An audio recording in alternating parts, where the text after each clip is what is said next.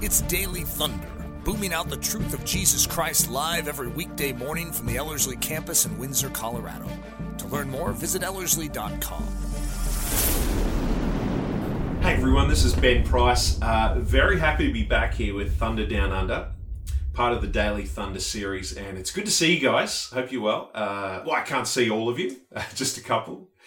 So don't worry too much. Relax.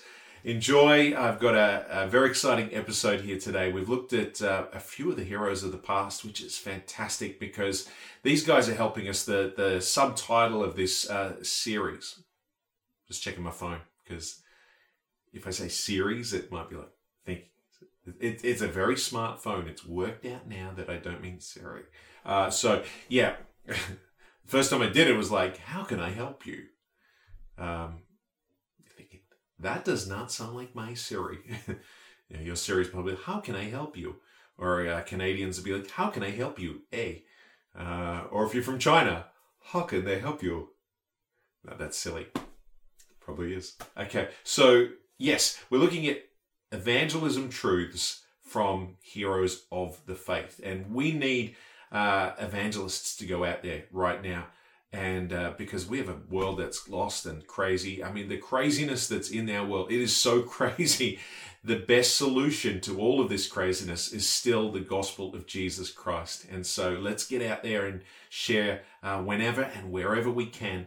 But it's great to learn from some of these heroes of the past and how they did it. And what are some of the traits that they had that's going to enable us to do a job that, we could never imagine. So these guys, we're just men and women. Like, I don't do any of the women voices, but there's men and women heroes that were just like us, and they didn't have anything special except Jesus Christ. So that's what we're looking at today. And we've looked at a few, and it's great. I'm just loving digging into these Christian biographies, even though I'd say all you need is the Bible. And that's all you need. That's it. I'm so passionate about the fact that all we need is the Bible, that I've written a book, and it's called All You Need Is the Bible. And I'm bringing out later this month a sequel to that, which is called All You Need Is the Bible Part 2. And if you're making notes, that was a joke. Yeah. So, but I mean, that is all we need. But I do love Christian biographies and hearing about not just the stories. That's good. But how this is helping us today, it's just so relevant, really, to look at. And we've looked at three so far. We looked at Leonard Ravenhill, and just to recap, the passionate preacher, where he talks about if we had more sleepless nights in prayer, there'd be fewer souls to have a sleepless eternal night in hell. He told it like it is. C.T. Studd, we looked at a couple of weeks ago. Some wish to live within the sound of a church and chapel bell. I want to run a rescue shop within a yard of hell. Oh, that's such a good quote. And then David Wilkerson, we looked at last week, said, true prayer life comes from a baptism of anguish. Another passionate one. And this guy we're looking at today, well, we don't have any recording, unfortunately. I'd love it if there was. Just like C.T. Studd, we don't have it, even though there was recording in the time that he lived. He lived, this guy that we're looking at today, from 1805 to 1898. And yes, he was from Kroppenstadt in Germany. So that's where he lived. And in those days, it was known as Prussia. And he moved after a little while, to Bristol. And he traveled all over the world. And in those days, pretty much anywhere you could travel to, he went to share the gospel. He had a profound influence on people like Hudson Taylor and Charles Spurgeon, who they're heroes of the faith that we look at, and he had an influence on those guys. So who is this hero of the faith that we're talking about? So the title of this one, amongst the series within a series, is called But God. So you might be thinking, well, what does that mean? Well, you're going to hear about it soon, but it's really, really special. So this hero that we're talking about, his name is George Mueller. George Mueller, a lot of us would say Mueller or Mueller. I think the pronunciation is George Mueller. And that's the way the Germans would say it, yeah? Ich verstehe ein bisschen Deutsch, yeah? So if there's Germans listening, hey, you'll understand what I just said. I have no idea what I just said. No, I do, but... So we don't have a voice for George Mueller. He had a voice, and it speaks, and I've been reading his biography. You can check it out, the biography of George Mueller. I think it's just called George Mueller. And it is wonderful. I'd known a lot about him. I heard a lot of quotes, heard a lot of stories, and then, about 5 years ago, I reread his biography, and it was just so impacting. And you're going to hear about it today. And so some George Mueller quotes. Well, we've got to give him a voice before we read some of these quotes out. Some great quotes here. So he's German, and I think the Germans would have sounded like this. So I'm going to give him this type of accent when I read like George Mueller. And this is the way that I'm going to do it. But I'll have to be very careful that I don't slip into Arnold Schwarzenegger and make him sound like, this is George Mueller and this is fantastic and it was a great man of God. And no, I don't want to. What if he did sound like that? And you meet him one day and say, it's George Mueller. So I'm going to strip that back and just be like more in this tone, which is not too dissimilar, but there it is. So some George Mueller quotes just to get you warmed up to the character of who he was. And these are great quotes anyway. It says, I live in the spirit of prayer. I pray as I walk about, and when I lie down and when I rise up. And the answers are always coming. You notice that the Germans, they don't say the, it's da or za. Because they don't have a th, or sometimes it's like thank you is like thank you. It's like the ship out at sea and they radio the lighthouse and they're Germans and he's like, we are sinking, and they're radioing back and they say, yeah, what are you thinking about? No, we are sinking. And so here's another great quote from George Mueller. The vigor of our spiritual life will be in exact proportion to the balance held by the Bible in our life and thoughts. I said thoughts, but it'd be thoughts. And so, but I love that quote. The vigor of our spiritual life will be in the exact proportion to the place held by the Bible in our life and thoughts, which it's almost parallel to when Leonard Ravenhill said, no man is greater than his prayer life. It's similar. The amount of prayer you put in will be to the exact proportion of how your spiritual life looks. And so, and even the way that A.W. Tozer, who I might bring into a later episode, would say, as a man prays, so he is. So as much as you pray, that's what you're reflecting in your spiritual life. And as much as you're reading the scriptures is what it's going to see, the exact proportion of your spiritual life. So it's a great quote there from Mueller. Another one, this is one of his most famous ones, and I love this. The beginning of anxiety is the end of faith. Faith? I'll say it again. The beginning of anxiety is the end of faith. And the beginning of true faith is the end of anxiety. Yeah, I wonder how they did say faith, the Germans. But that's a great quote, because when people start to doubt, that's when anxiety can take over. And so we need to stay in that position of having faith. But what a great quote. Faith is the evidence of things unseen. And if we're not seeing it, we don't want to skip into doubt. One of the, and that quote there about, anxiety being the beginning of, or the end of our faith is the beginning of anxiety, really backs up, I think, why one of his favorite verses, and it is for me as well, Philippians 4:6, it says, be anxious for nothing. Oh, what about this? No, for nothing. Oh, what about this? For nothing. It means for nothing. But in everything by prayer and supplication with thanksgiving, let your requests be made known to God. I love that. That's such a, and then it goes on to say, and the peace of God, which surpasses all understanding, will guard your hearts and minds in Christ Jesus. That Philippians 4 has just been like so close to my spiritual tool belt in these last couple of years. And it's so so pertinent right now, and I absolutely love that whole chapter. It's one of my favorites, so I can see what a great one for George Mueller to have as well. And so there's a lot that we can see in these evangelism truths from heroes of the faith. Recommend his biography. You'll be so inspired by it. There's so much, and I'm scratching the surface, so we could do a whole huge series on George Mueller. We're going to look at two truths, two evangelism truths from this man, and they're quite big. They go hand in hand. It's not just for evangelism truths, but Christian living. And the first one is that might sound a little strange, but it's this: he utterly died. Okay, that's a bit morbid. Well, it depends how you look at it. See, yeah, I mentioned earlier he died in 1898. It's like, you don't have to say he utterly died. Well, I'm not talking about that. That's not the death that we're referring to. There's a great quote here. He talks about his death. Yeah. Can you believe it?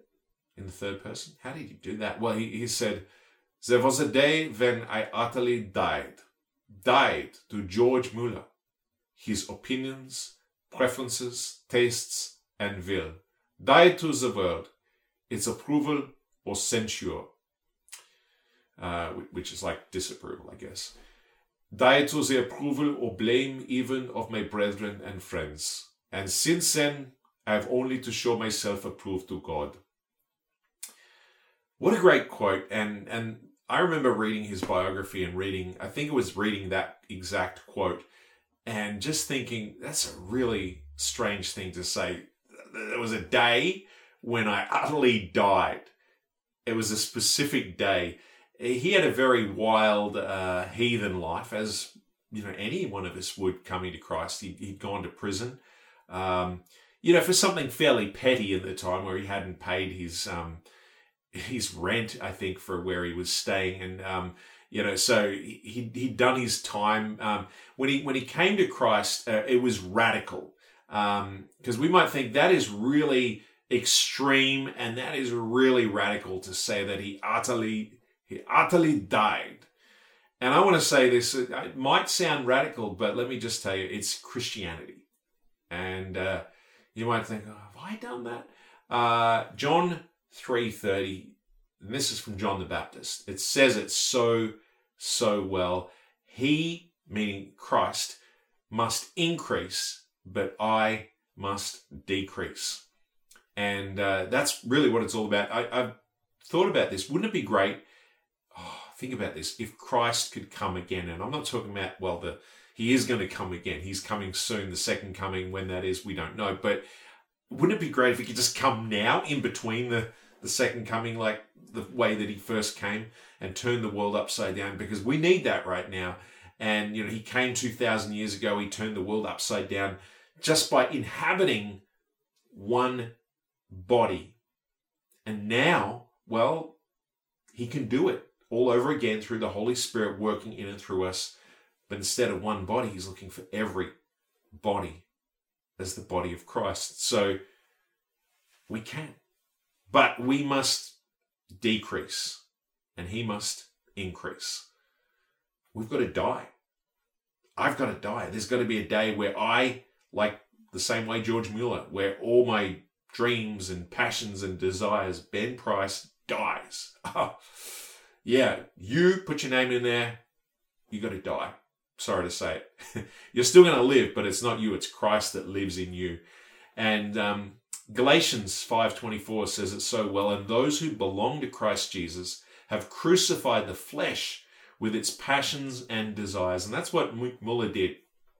Those passions, those desires, those dreams, those goals, all those things that he wanted to do were crucified with Christ. And so it sounds morbid, it sounds horrible, but the fact was that he increased. When I talk about he, I'm talking about Christ increased in his life. So why would we wait? Why would we just hold that off? But we do. I so often do, where I've got something like, reluctantly, yeah, here you go. Take it, God. Take it quickly before I change my mind. And, that's happened so many times. And you just go, why didn't I do it earlier? Because you just realize, you think the worst is going to happen. I remember having all these plans where nothing wrong with having plans if they're plans that God approves. But, I had these plans that didn't seem terrible. They seemed fine. They were ideas for movies. And I'd met a lady who was a Christian lady, and she'd made a film, a short film that was nominated for an Oscar. And this was, I don't know, maybe 9 years ago or so. And she wanted to sort of help me try to get into Hollywood. And I had about 5 movie ideas. And I found that even though they weren't terrible, sinful movie ideas, I found I was getting consumed. And I thought, God, I want to be consumed by you. And I put them all down at the altar. And I said, God, you take those. And if they're meant to come back, they will. If not, those dreams, it's so hard to let go, but they've got to die. And there was one idea that sort of came back, which was a biblical script that maybe one day, if again, I was like, God, I keep giving that over to you. If you want it to happen, it will.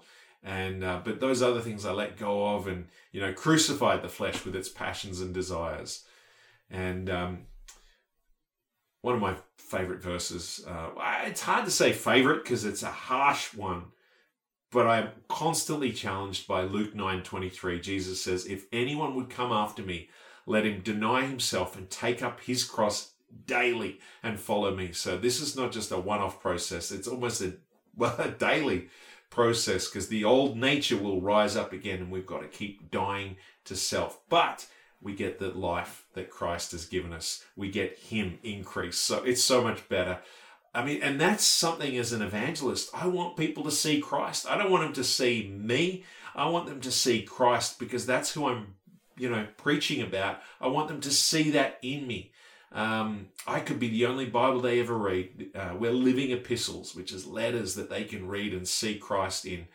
So the second lesson that we want to look at today, and this is what he's most famous for. George Mueller was so famous for his unwavering faith. Now, I could have just said faith, but I want to really emphasize that it was unwavering. There's some synonyms here.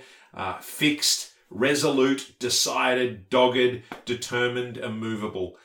Doesn't that sound like one of Eric Ludy's sermons? Fixed, resolute, decided, dogged, determined, immovable.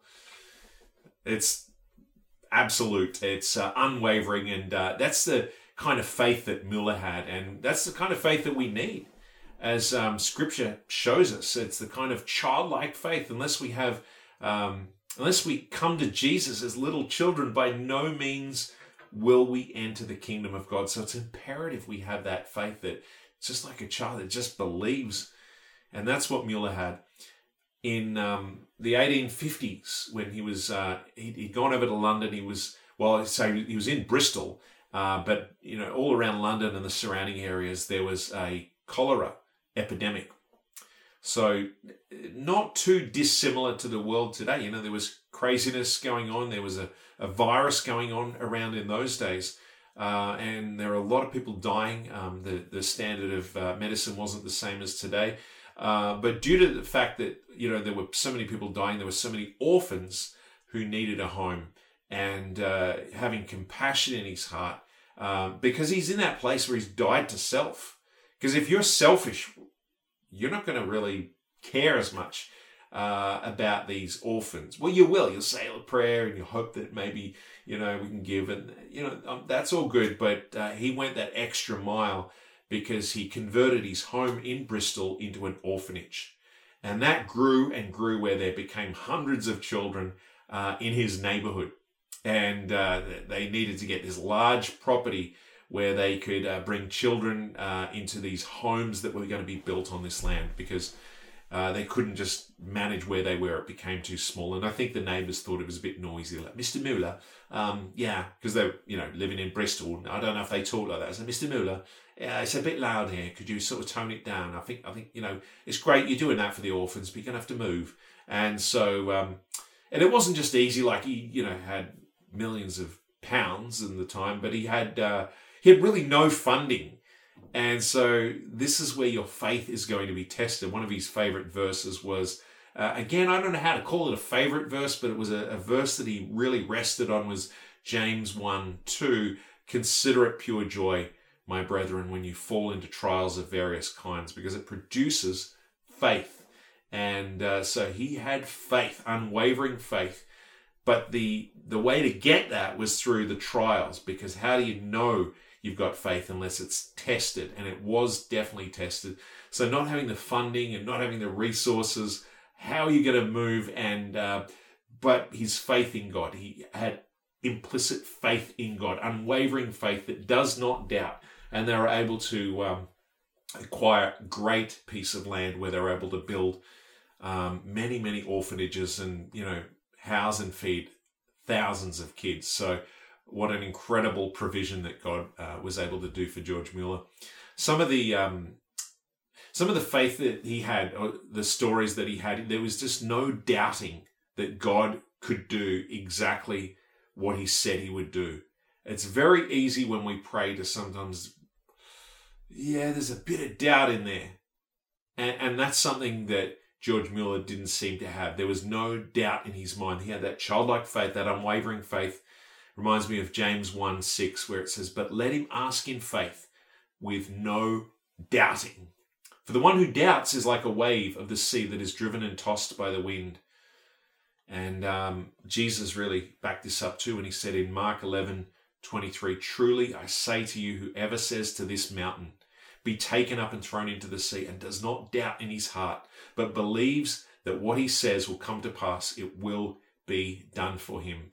And I think doubt for me is like it is like faith, but believing in the wrong thing, namely circumstances, rather than faith in God. It would have been so easy for George Mueller to doubt, especially when they purchased the land. It's like, George, you've done it in the house, and that was great, but acquiring all this land, you don't have the money, you don't have the collateral, you can't afford it. All these, it's worldly wisdom, and it sounds like, there's that little doubt that's sown, that seed in your mind where you're thinking it's so easy to trust that. But he had no doubt, and he believed, and absolutely God provided. And whether he had a little bit of money or no money, whether it was no money or whether he had a lot that God had given him, he still had faith. And that's why another one of his favorite verses that he lived by was Philippians 4:13. I can do all things through Christ who strengthens me. Again, there's that Philippians 4 amazing chapter. And his faith in Christ was unwavering. This dogged belief that they were able to purchase this land. They built several orphanages all on this land that were all part of this, great structure of orphanages that Mueller had all these children. And over his life, he saw 50,000 prayers all answered. I don't know if how many of us have even prayed 50,000? I think we would have, quite possibly, but 50,000 prayers all answered. That's amazing to document all that. He had 30,000 answered within 24 hours. And over his lifetime, more than 10,000 orphans were all brought up and educated, but more importantly, brought up in the ways of the Lord and given the gospel. And his work still continues today. So it's just amazing. From the 1800s, even today, many orphans are given that word of God that they're being brought up on. And so praise God for the work that he did, and for the compassion that God put on his heart. When he sent out the orphans after they'd almost like graduated, they became like missionaries to send them out. He gave them a coin in one hand and a Bible in one hand. And he said, you might lose this coin, but never let go of the Bible. And he was totally dependent on God. And one of the things he's known for is that he never once asked for finances.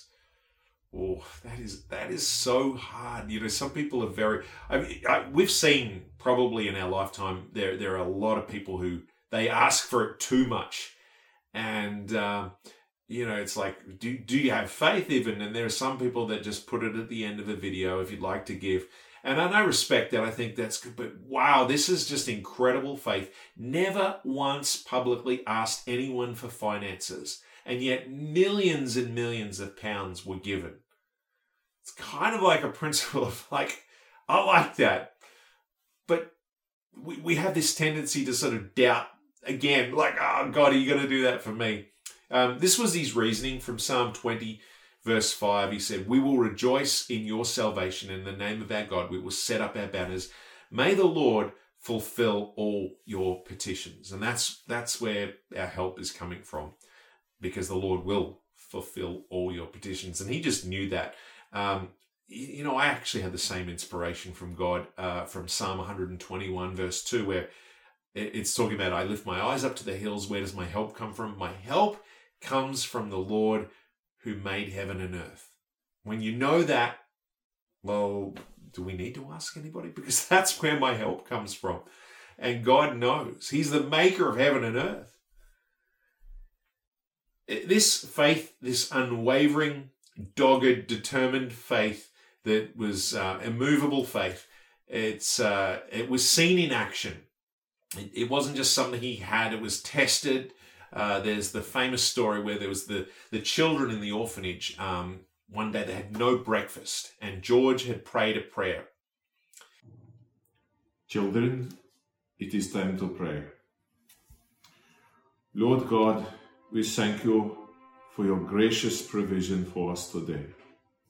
Amen. Amen. Excuse me, Mr. Muller, where's the food? Yeah, we're starving. Are we still having breakfast?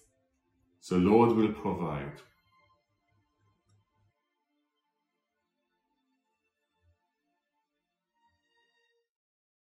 And he's saying, yes, Lord, we thank you for the gracious provision today. The children saw there was no food on the table. Oh, no. What are we going to do?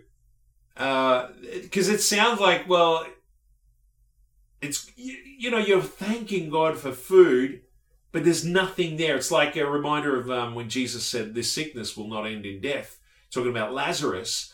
And it's like, but he's dead. So it's very hard to doubt when there's nothing there. But, faith is the evidence of things unseen. And yet, straight after he's prayed, there's this knock at the door. And there'd been a baker who'd woken up at 2 a.m, and he felt God put it on his heart to give all this bread to the orphans. And that happened at the same time as this milk truck breaks down, just happens to break down. And it's just amazing, the providence in that, where he's not going to throw all this food away. So he says, would you have any need for milk and cheese? And George Mueller's probably like, yeah, we prayed. Thank you. Not like, oh, wow, he knows God's going to provide. And some of the verses that really backed up his faith and trust, these were some of the ones he held on to. Psalm 34, verse 8. Oh, I love this. Oh, taste and see that the Lord is good. Blessed is the man who trusts in him. Psalm 34:10, a couple of verses later. The young lions lack and suffer hunger, but those who seek the Lord shall not lack any good thing. He knew that. What a promise. 1 John 5:14-15. Now this is the confidence that we have in him, that if we ask anything according to his will, he hears us. And if we know that he hears us, whatever we ask, we know that we have the petitions that we've asked of him. And then, I love this. It's just, right up there with my favorites. It's so hard to talk about your favorite verse because, different seasons in your life, you fluctuate as to which one. But this has been a really, over the years, one of my favorites. It was one of my dad's. It was his favorite verse, actually. And I love this. Trust in the Lord with all your heart and lean not on your own understanding. In all your ways acknowledge him and he shall direct your paths. So when we doubt, that's leaning on our own understanding. When we trust God with all our heart, that is the faith that we have. So you can really see why George Mueller loved that. And now I mentioned the title of this is called But God. So what is that? What am I talking about here? And so I really think this applies so much to Mueller. I don't know if he ever used that little phrase, but God. See, it's fair to say that all of us probably have had a very, very difficult 2 years because of circumstances of coronavirus, etc. That's a given. Unless you're the owner of Zoom and you're like, it's been brilliant. They're not complaining.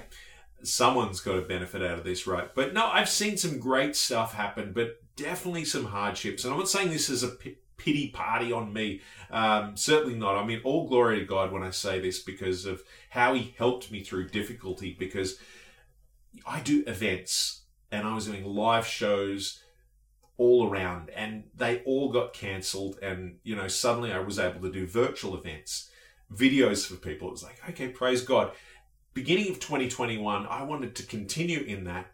I was doing videos on a particular platform, which all got shut down. That's a story in itself.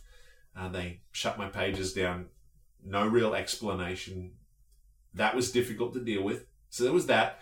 Then we had in Melbourne, I may have mentioned in previous episodes, that we had the world's longest lockdown, which was over 270 days. Not consecutively, but, if you add them all up. Very, very difficult to deal with. And but I'm like, okay, I know, trusting God, praying.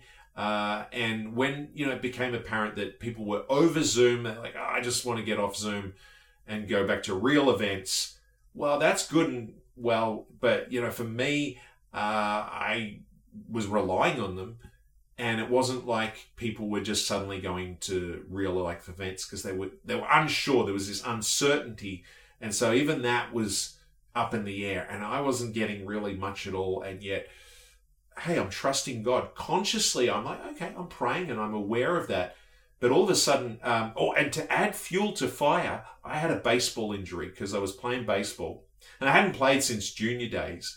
And it was great. I was, hitting some home runs, loving it. And this particular day, smacked this ball, went to smack it really out of the park, but it just it clipped the bottom of the bat. And then I had to run. And I think, I don't even know how I did this, but it hit the back of my calf.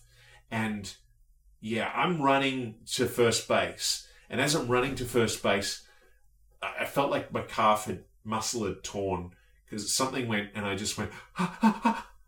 You ever make that sound like where you don't want to scream and go, ah! Like, sometimes my girls do that. I've got 2 girls, and sometimes you hear them scream and you just run in like, what? You're thinking, something's happened. There's a fly on me. Like, they scream over the crazy stuff. But I don't, scream as a man getting hit in a baseball game. You're trying to compose yourself, but you're in so much pain. And I was going, I sounded like a chimpanzee. It's like that. And I'm doing that. And my son was with me, and I'm driving home. It was a long drive home, about 40 minutes from the game, and I'm nearly passing out. I'm saying all this because it was a difficult time, because I had to experience about 8 to 10 weeks of not being able to walk, and I was feeling it. But I'm not saying this like I was still in prayer mode, still in God, I trust you. But somehow, subconsciously, I was feeling an anxiousness. Subconsciously, something had crept in, and I was unaware. And I was even feeling this reflux, which was horrible. The reflux, the heartburn that I was getting was so bad that I was neighing. So not only did I sound like a chimp, but I sounded like a horse going. It was just like farm animals coming from this house. But it was tough. And I say all this because I realized at one point that no, I've got to stop thinking like this. And I told someone to pray, and they said these 2 words, but God. And I suddenly realized, and I prayed, and I woke up in the night one time, and I got up to pray because I couldn't sleep properly. And I said, Lord, forgive me if I've had any doubt or stress. And even if it's unconscious or subconscious, and it's crept in through a crevice, just like a spider's coming into the house. I don't invite them in. How do they get in? We don't want them. They're not welcome. And I'm driving these things out. Well, I said, Lord, I get rid of these things. I repent, Lord, even if I've subconsciously brought them in, these worries, these doubts, these stresses, because I realized Psalm 121 is a but God moment. And it's basically saying, where does my help come from? I look to the hills, where does my help come from? And that's a question we could all ask ourselves in the last couple of years. Where does my help come from? Is it from the government? Is it from doctors? Is it from stimulus package? Where's it coming from? And yes, God can use means of grace. But my help, the answer is right there in verse 2, Psalm 121. My help comes from the Lord, the maker of heaven and earth. It doesn't matter how dark and horrible things and circumstances may be. You can say, but God. You know, it's the answer to any situation. Well, there's a war breaking out. It could get worse. But God. Isn't that cool? I didn't realize this, but there's about 15 instances. I'm just going to read a few from Scripture that have these two words, but God. This is the attitude. For the wages of sin is death, but the gift of God. So, all right, there's a couple other words in there. But it's a but God moment. But God is giving you eternal life in Christ Jesus our Lord, the gift of God. 1 Corinthians 10:13 says, no temptation has overtaken you except such as common to man. But God is faithful, who will not allow you to be tempted beyond what you're able. I planted, Apollos watered, but God gave the increase. That's 1 Corinthians 3:6. In Acts 13:29-30, this is a portion of that where it says they took him down from the cross and laid him in a tomb, but God raised him from the dead. And in Psalm 73:26, my flesh and heart may fail, but God is the strength of my heart and portion forever. I love that. And I love this too from Genesis 50:20. You intended to harm me, or what you meant for evil, but God intended it for good. And that is so good. And, you know, it's also, but God being rich in mercy, but God demonstrated his own love toward us. In that while we're still sinners, Christ died for us. There's all these but God moments, and there's more. And you can go and check it out. And depending on the version, it might say and God, but I love it where it says like, but God, no matter what's going on in the world. And I think that's what Muller had without, he might not have realized it, but he had that but God. He preached all over the world.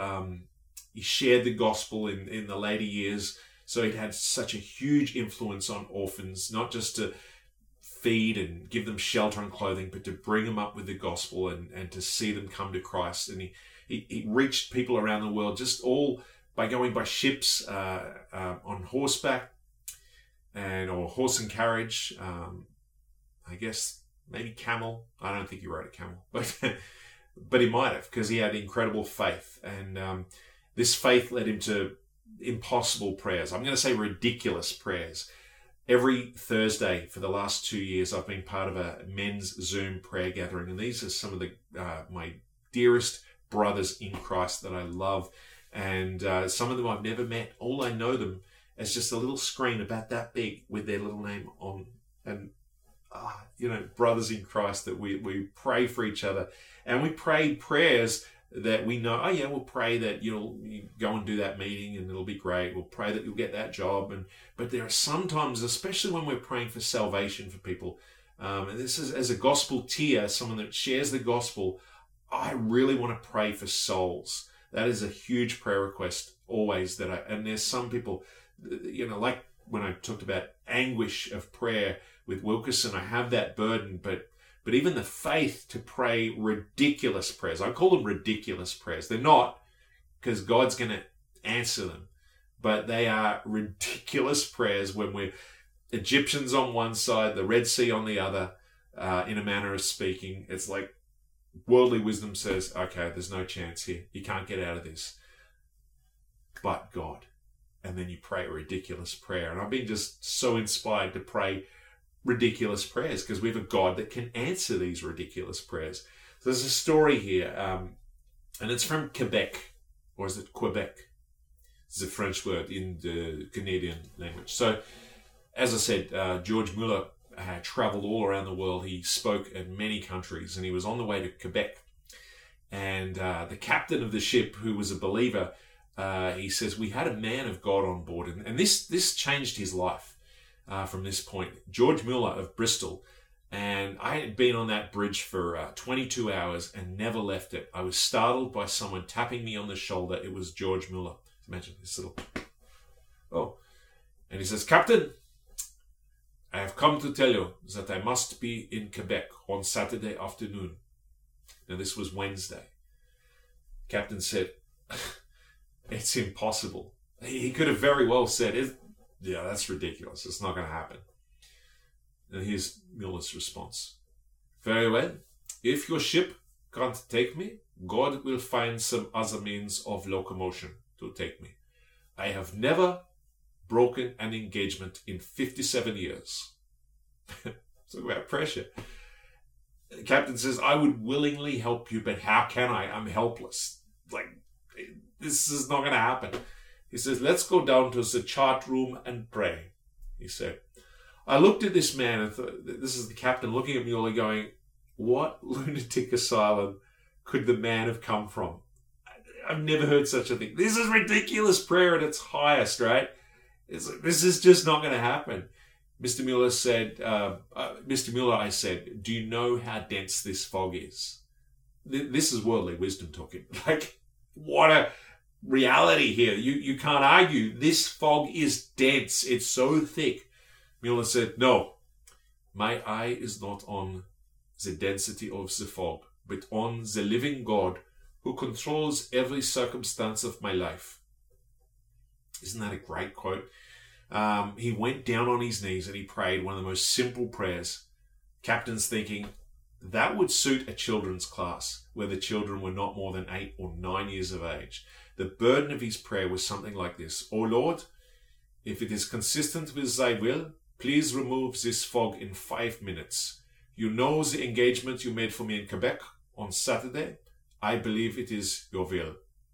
When he had finished, I was going to pray, but he put his hand on my shoulder and told me not to pray. "First, you do not believe God will do it. And second, I believe he has done it. And there's no need for whatever you to pray about it. No need whatever for you to pray about this." And he looked at George Mueller and I looked at him, and George Mueller said this to the captain: "Captain, I have known my Lord for 57 years, and there's never been a single day that I have failed to gain an audience with the king. Get up, Captain, open the door, and you will find the fog is gone." I got up, this is Captain saying, and the fog was gone. On Saturday afternoon, George Mueller was in Quebec, and he got to speak. Isn't that incredible? Spiritually, there's a lot of fog around us that we need God to clear. God is not the author of confusion, but a God of peace. And yes, he's not going to reveal everything immediately, but he'll make those steps of faith very clear when we have implicit faith, this unwavering, dogged, determined faith that Mueller had, that we see in Scripture. And he may never have actually quoted it, but I can tell you, I believe that he had this attitude of, but God. And I want us to have that too as we go out and share the gospel. Father God, we thank you for what an example Mueller was to us, that we can read about his life and hear about these stories and be inspired that you are the same God yesterday, today, and forever, that you can do that in and through our lives, in our circumstances, when we have prayers that seem and probably are, even as Christians, we think they're ridiculous. But God, we know that you can handle it. We can't, but you certainly can, God. And we pray that you will increase our faith and you will increase in our life, then we would decrease, so that we will have a greater faith in you. And when these trials come, we won't look and we won't doubt and we won't be wavering to and fro like a wave in the ocean, but we will be solely trusting in you, solely looking towards you, the author and finisher of our faith. And we thank you, God, that you can do that so that we can go out and share the gospel and see many, many people come to Christ. We thank you in Jesus' name. Amen.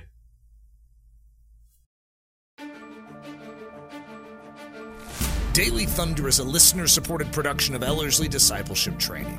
At Ellerslie, we are laboring to rouse the Church of Jesus Christ out of its lethargy and build brave-hearted Christians for such a time as this. Daily Thunder episodes are released every day, Monday through Friday, from our campus in Windsor, Colorado. And our weekly sermon is delivered live at 9 a.m. on Sunday mornings with a delayed live stream available at noon Mountain Time. Go to Ellerslie.com/daily to get all the details. Thanks for listening.